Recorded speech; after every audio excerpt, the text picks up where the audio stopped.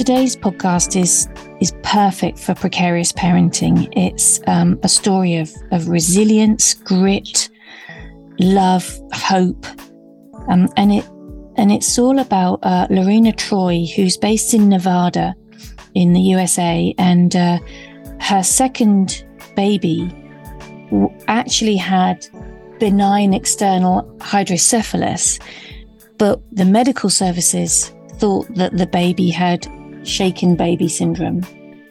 And this story looks at how Lorena had her children removed, how her family broke down, how she fought and fought to have this misdiagnosis misproven, and how she reclaimed her family.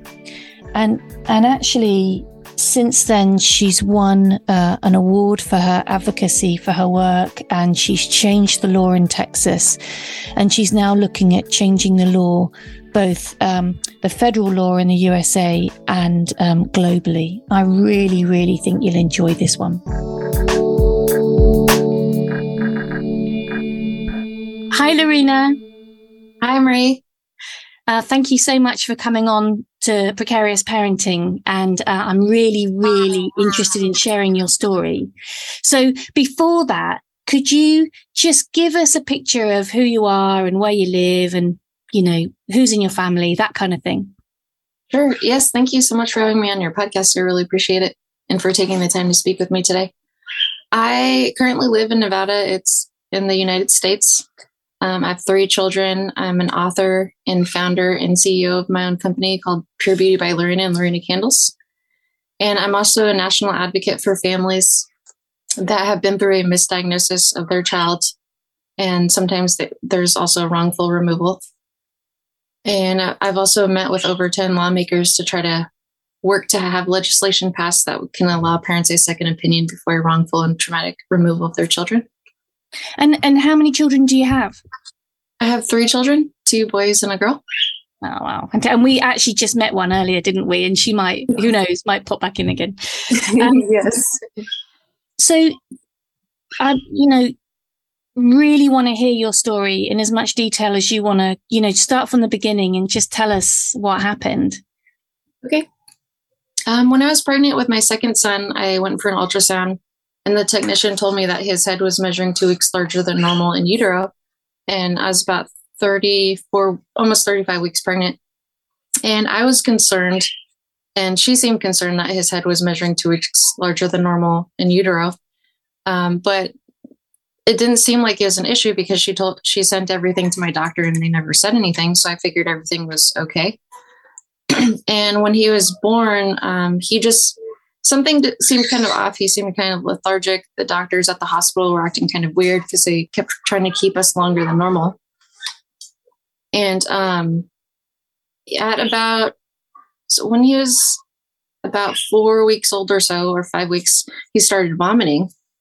So I was taking him into his pediatrician, asking them why. They just said he might just have a stomach bug. He should be fine. And sent us home with Pedialyte. And then a few weeks later, he started vomiting again. I took him to his pediatrician, then I took him to urgent care.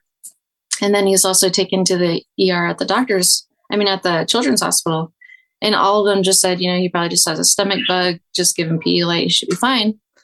And we also noticed that his head was measuring larger than normal since birth, is continuing to get larger. And was told his pediatrician, and she said he should be fine. Maybe he just needs more tummy time or something like that.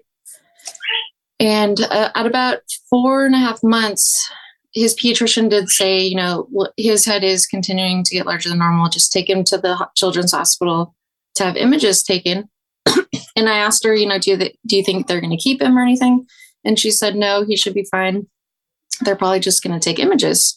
So I stayed home with my first son to take care of him. And I wasn't feeling very well at the time as well, because I had this infection called mastitis. It's common, with breastfeeding. So I stayed home with him. I wasn't feeling well, but I was taking care of my oldest son.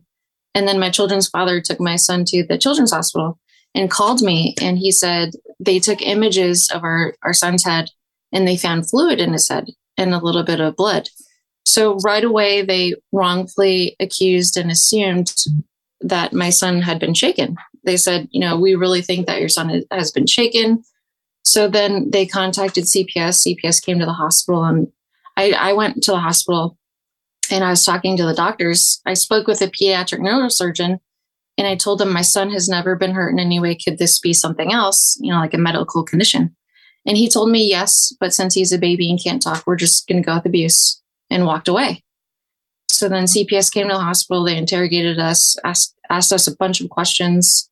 I was really worried about my son because he needed to have neurological surgery to drain the fluid with an external VP shunt. So they drained the fluid, and they had us sign a safety plan. They wrongfully accused my children's father. They thought he did it, so they made him move out of the house. I had to have someone with me at home at all times to be with my children. And when I took my son, after that first neurological surgery, I took him back for a checkup a few weeks later. And they said that the fluid reaccumulated and he has a chronic condition.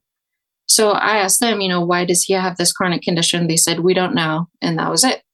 So then he had to have a second neurological surgery to have an internal VP shunt placed for his chronic condition. And then I was taking my son to other physicians to try to get a second opinion, to try to have him correctly diagnosed, because I felt that he could receive the best medical care if he had the correct diagnosis. And I knew he was never hurt in any way. And there had to be some other explanation for this, like some type of a medical condition. So I took him to doctors all over Texas. I even took him to doctors in Oklahoma. He saw another neurologist, pediatric neurosurgeon, rheumatologist, geneticist. I was just really trying to get a correct diagnosis for his well-being. And CPS actually wrongfully took both of my children from me.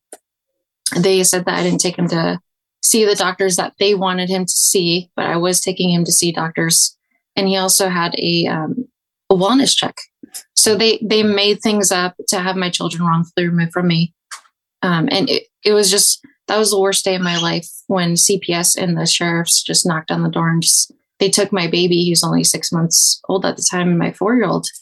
And it was very traumatizing for my children and myself, to just have them come in and just rip your children from your arms and just take them.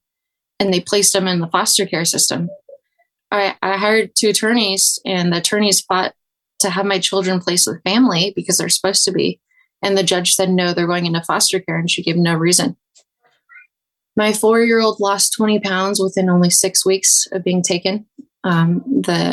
The medical records from the pediatrician said that he showed signs of sadness and depression also from being separated from his parents, from my children's father and I. And my baby, he lost a lot of weight too. And I was told that he would cry all day in foster care.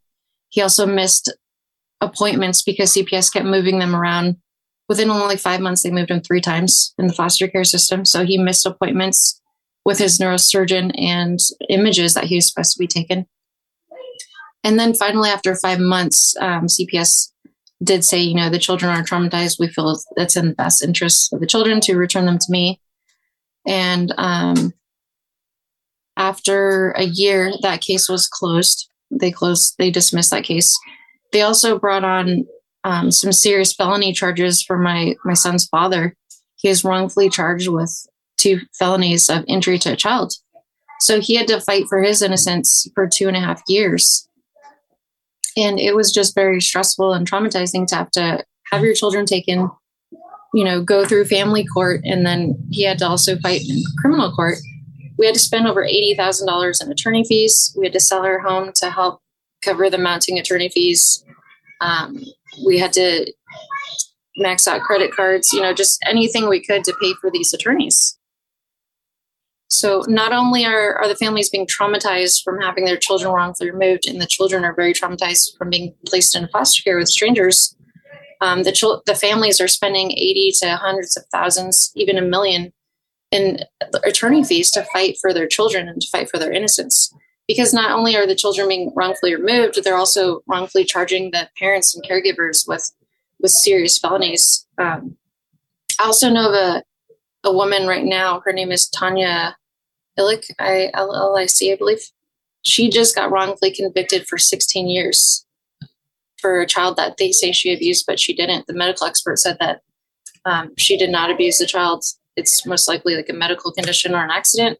She's innocent, but the judge wrongfully convicted her of 16 years. And she has 2 small daughters as well. So I've been really trying to raise awareness for her, as well as to try to help innocent people that, like Tanya, who've been wrongfully convicted of 16 years, to help them hopefully be exonerated someday. And then to try to help these children that have been wrongfully removed and placed in the foster care system to be returned to their parents. So that's why I try so hard to raise awareness.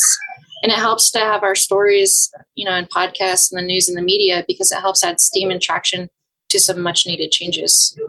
Right. I get that. And I'm so pleased to be able to talk to you and be a small part of that traction.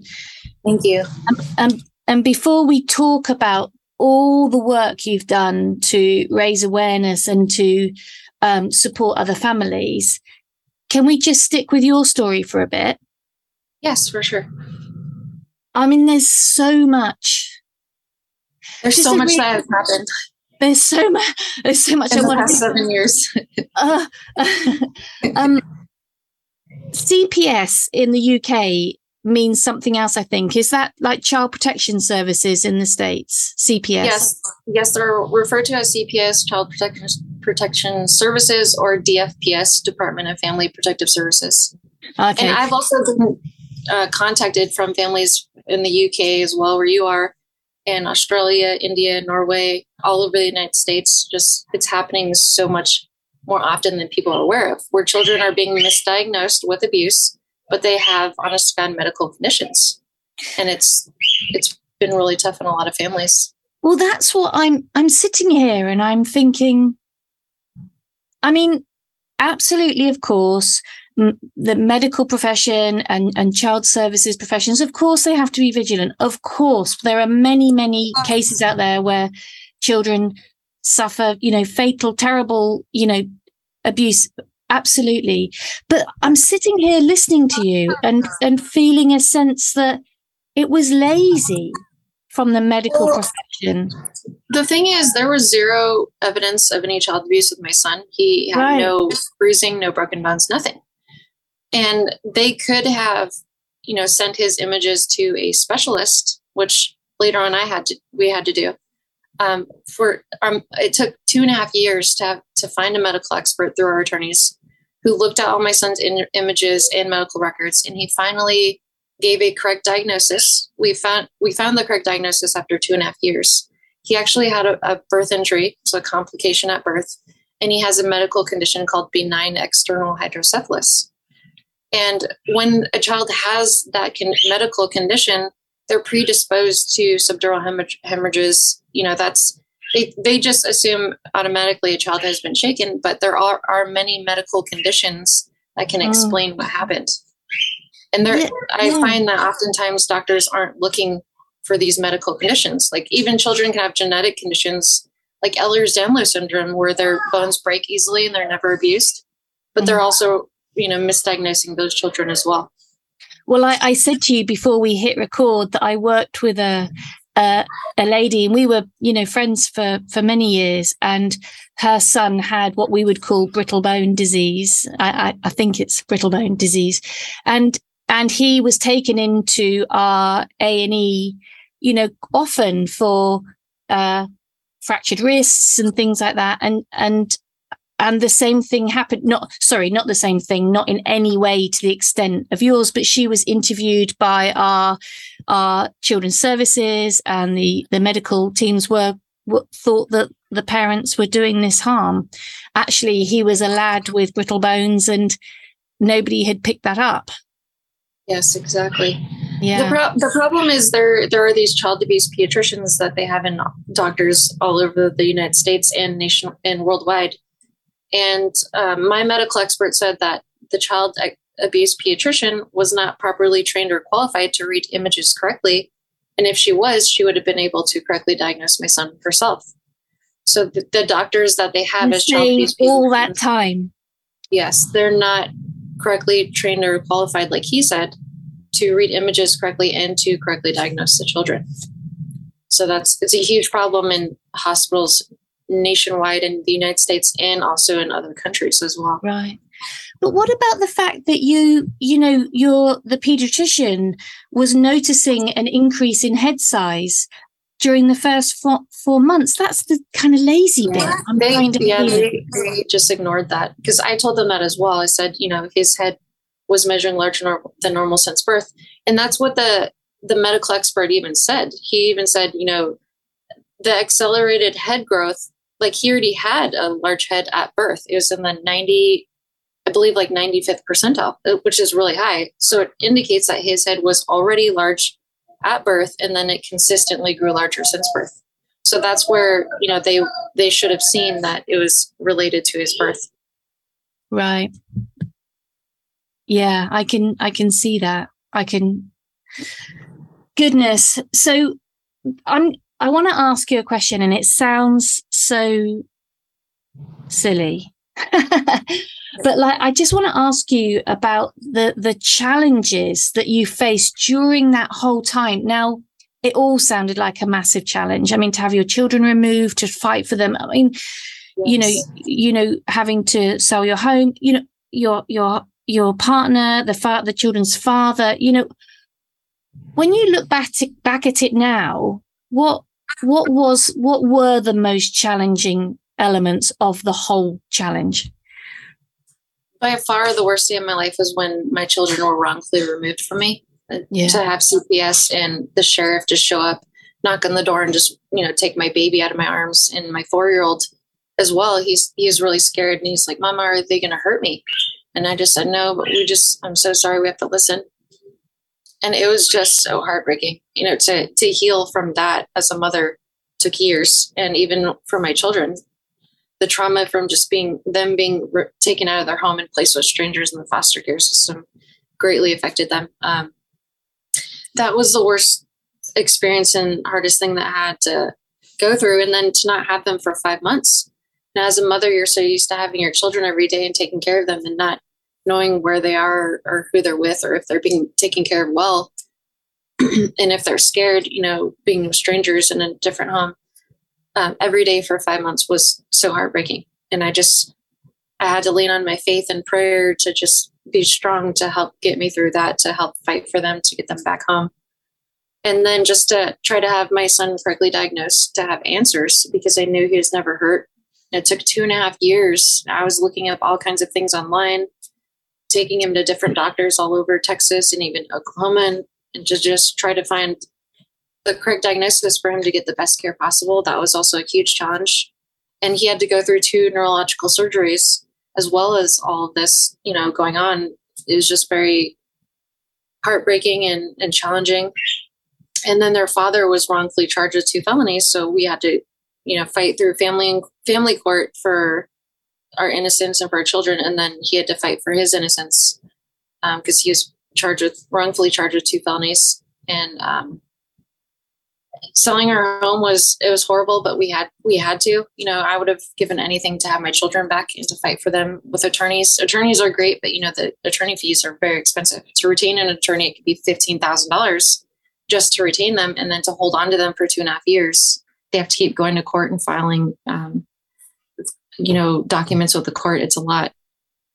But those were like the main challenges. To have my children wrongfully removed, like they were, so traumatic for myself and my children by far, and to fight for our innocence and to just navigate through that whole system. Because once you have child protective services in your life, it's you have this magnifying glass on you. So you have to make sure you do everything correctly. I had to go.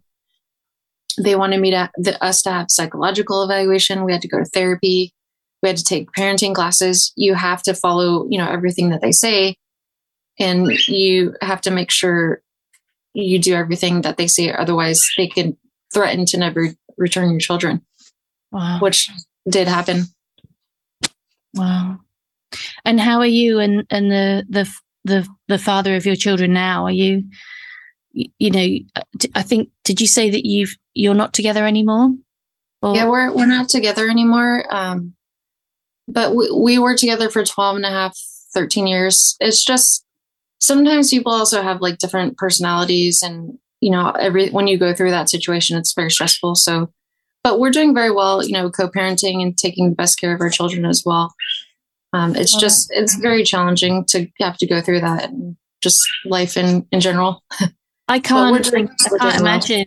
I can't imagine. And I think most people couldn't even possibly imagine your story, which is why it's so great that you're so able to share it, in the detail that you have. Yes. Thank you.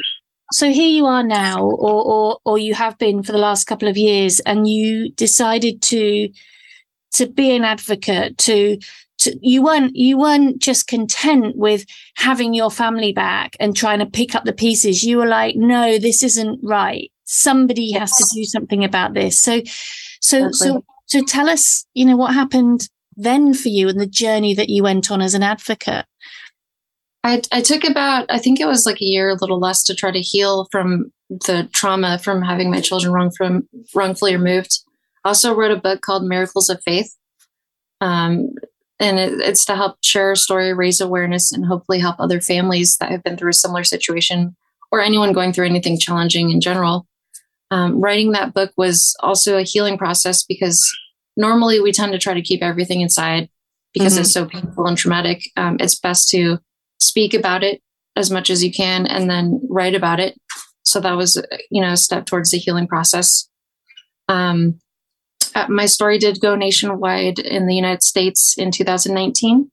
I met with a national reporter, and I've been meeting with over 10 lawmakers, senators, state representatives, mayor, and just when the news and the media get our story out there and help share our story and raise awareness, it helps steam and traction to some much needed changes. Because if people don't know that this is a huge problem, we can't try to work together and try to fix it. So that's why it's so important to share stories and raise awareness. And when I had a meeting with a state representative, and he's the chair also for the state representatives, I believe it's the Human Services Committee in Texas. So I had a meeting with him at the Capitol building in his office in Austin, Texas. And then I shared our story with him, and he also met with a news reporter with NBC News, and he was very aware that this is a huge problem. And then his assistant called and personally invited me to share my testimony in a legislative hearing at the Capitol building in Austin, Texas. I believe is in 2019. And that with sharing my story and other families also sharing their stories, and organizations having us all work together to fight for changes, we were able to have a law passed just this past September. It took 2.5 years to allow parents a second opinion before wrongful and traumatic removal of the children. And I just hope that there can be a national and federal law someday that would allow that, and even worldwide, because I was contacted by families where you are in the UK, India, Norway, Australia. It's happening so often worldwide. Yeah. And have you come across any other countries that do have this, it's just, so I'm guessing that's coming in Texas, but that doesn't mean it's federal. That means it's state law, does Yes, it? exactly. Yes, exactly. And that's why I've been really trying to raise awareness with the news and the media and through podcasts, so that we hopefully can get a national law someday, because families are contacting me all over the United States and in other countries. It's happening so often.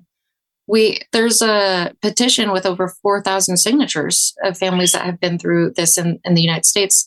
And that's just of the families that we've been in contact with through the Family Justice Resource Center. And I'm so sure that it's been happening to more families. And it doesn't just happen to a certain particular parent. It's happening to doctors, nurses, engineers, people in the military and the government, people in the medical field as well have contacted me, and they're just, shocked, because they're saying, we're in the medical field as well, and we're also being wrongfully accused of abuse, but our child has a medical condition. And even when there is a medical expert saying that this is not abuse, this is a medical condition, CPS and the judges can also ignore that and go with their medical experts that are saying it's abuse. So there's so much up against you when you're going through this situation, because also they have unlimited resources to hire attorneys to fight against you.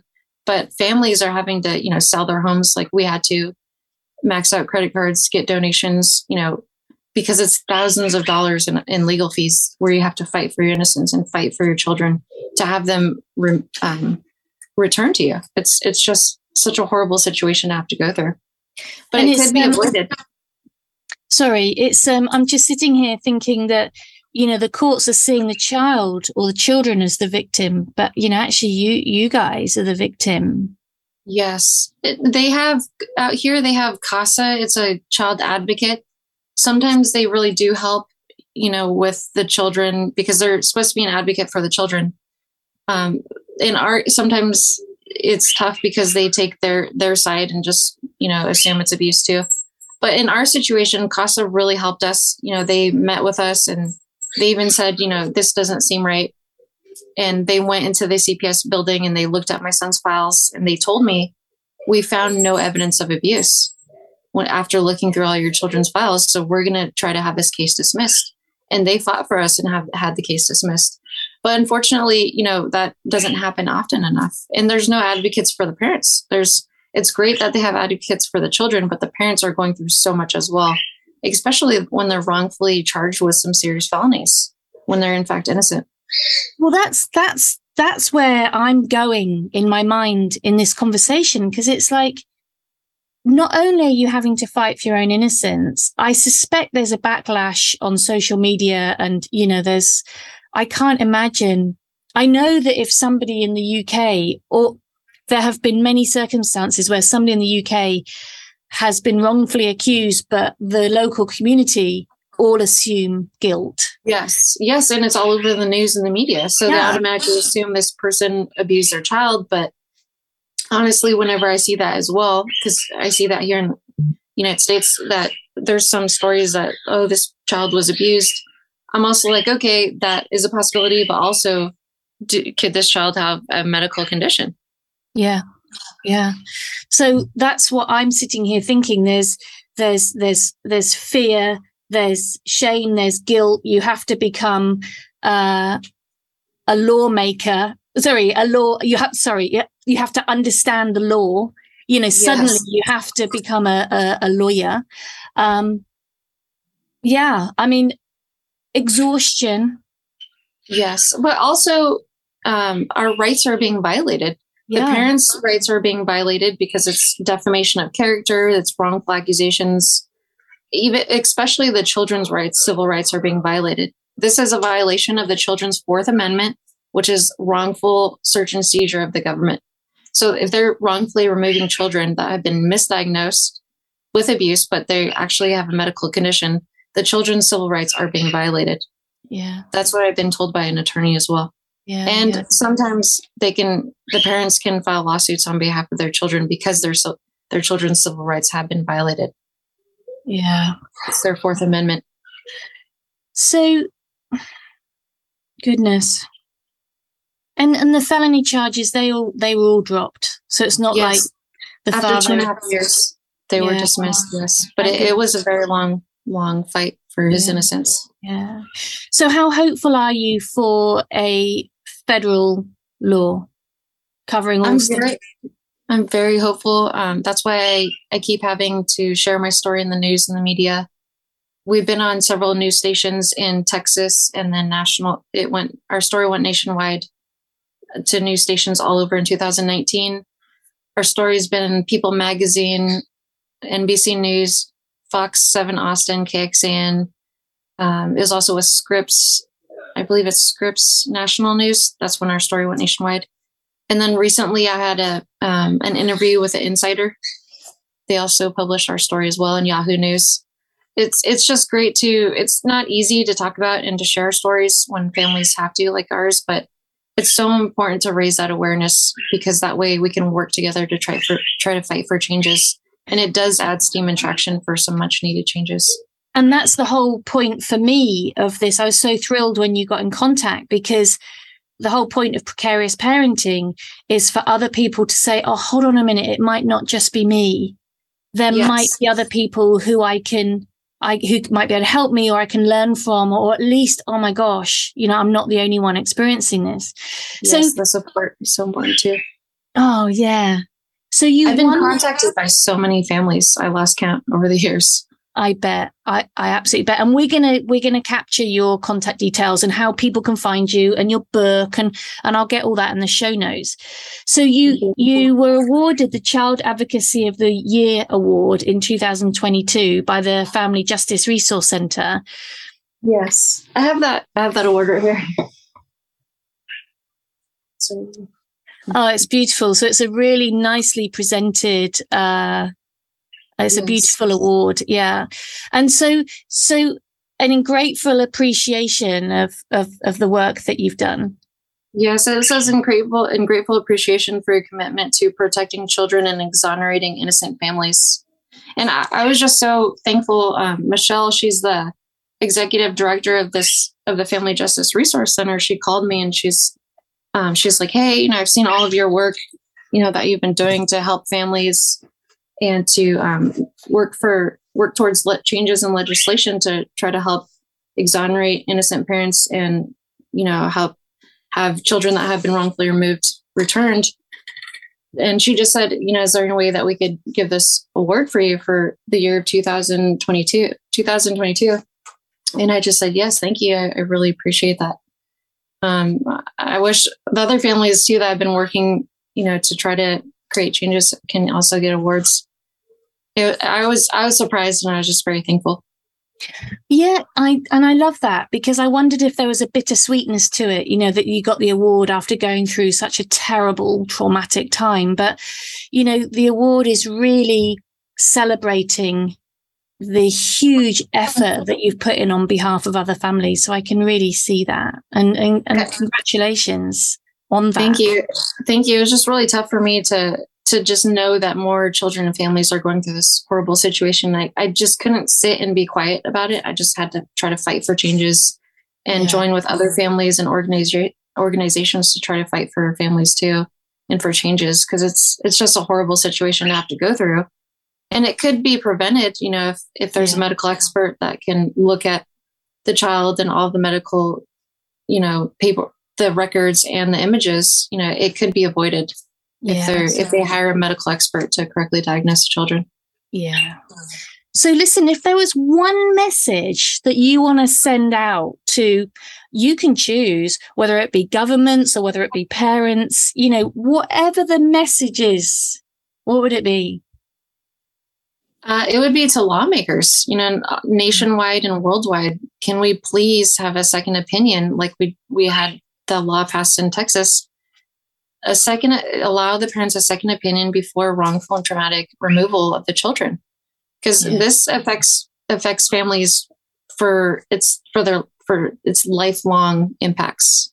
So this will affect my children and I forever. It's not something that'll ever go away. The trauma and PTSD that the parents go through and the children through this situation, it affects them for the rest of their lives. Yeah. Yeah. Well, bravo. Really. I mean, it sounds such a flippant thing to say, but bravo. I'm in absolute awe of you. I really am. So as we wrap up, could we just capture how people can get in contact with you? Is it a website? Is it an email? Let's get that down now. And also, how would people find your book, Miracles of Faith? So, let's capture that information. Thank you. I'm on Facebook. If they just look up author Lorena Troy, Lorina Troy. I'm on Facebook if they would like to. I get messages through Facebook from families that are going through similar situations pretty often. And then also my book is on www.westbowpress.com, WESTBOWPRESS.com. And that's directly through my publishing company. And they just type in Miracles of Faith by Lorena Troy. And they could download it right away or order the hard copy. And it's free shipping within 48 states of the United States as well. And I wrote that to share a story, raise awareness, and hopefully help other families. And whenever I have had meetings with senators, state representatives, the mayor, I've given them free copies of my book too, to just share a story and raise awareness. And hopefully there can be national and even worldwide changes someday to help children and families. That's what I hope for. Well, Lorena, Thank you so much. Keep doing what you're doing, please. And on behalf of anybody who's listening to this podcast who resonates with your story, thank you so much for your courage and your bravery of just by keeping sharing it. Thank you so much. I had to find strength and courage in like the worst situation I've ever had to be in my entire life to just try to fight for the children's rights and the parents' rights. And it's such a horrible situation to have to go through. And it breaks my heart that so many people are going through this. People aren't aware that this is happening a lot more often than it is nationwide and worldwide. So we just continue to hope and pray and fight for changes for children and families. Yeah. Thank you so much for your time today. Thank you so much too, Maria. I really appreciate you having me on your podcast. Thank you so much. You've been listening to Precarious Parenting by Realization Works. Subscribe to realizationworks.com to access more resources, including monthly blogs written to be shared with younger people.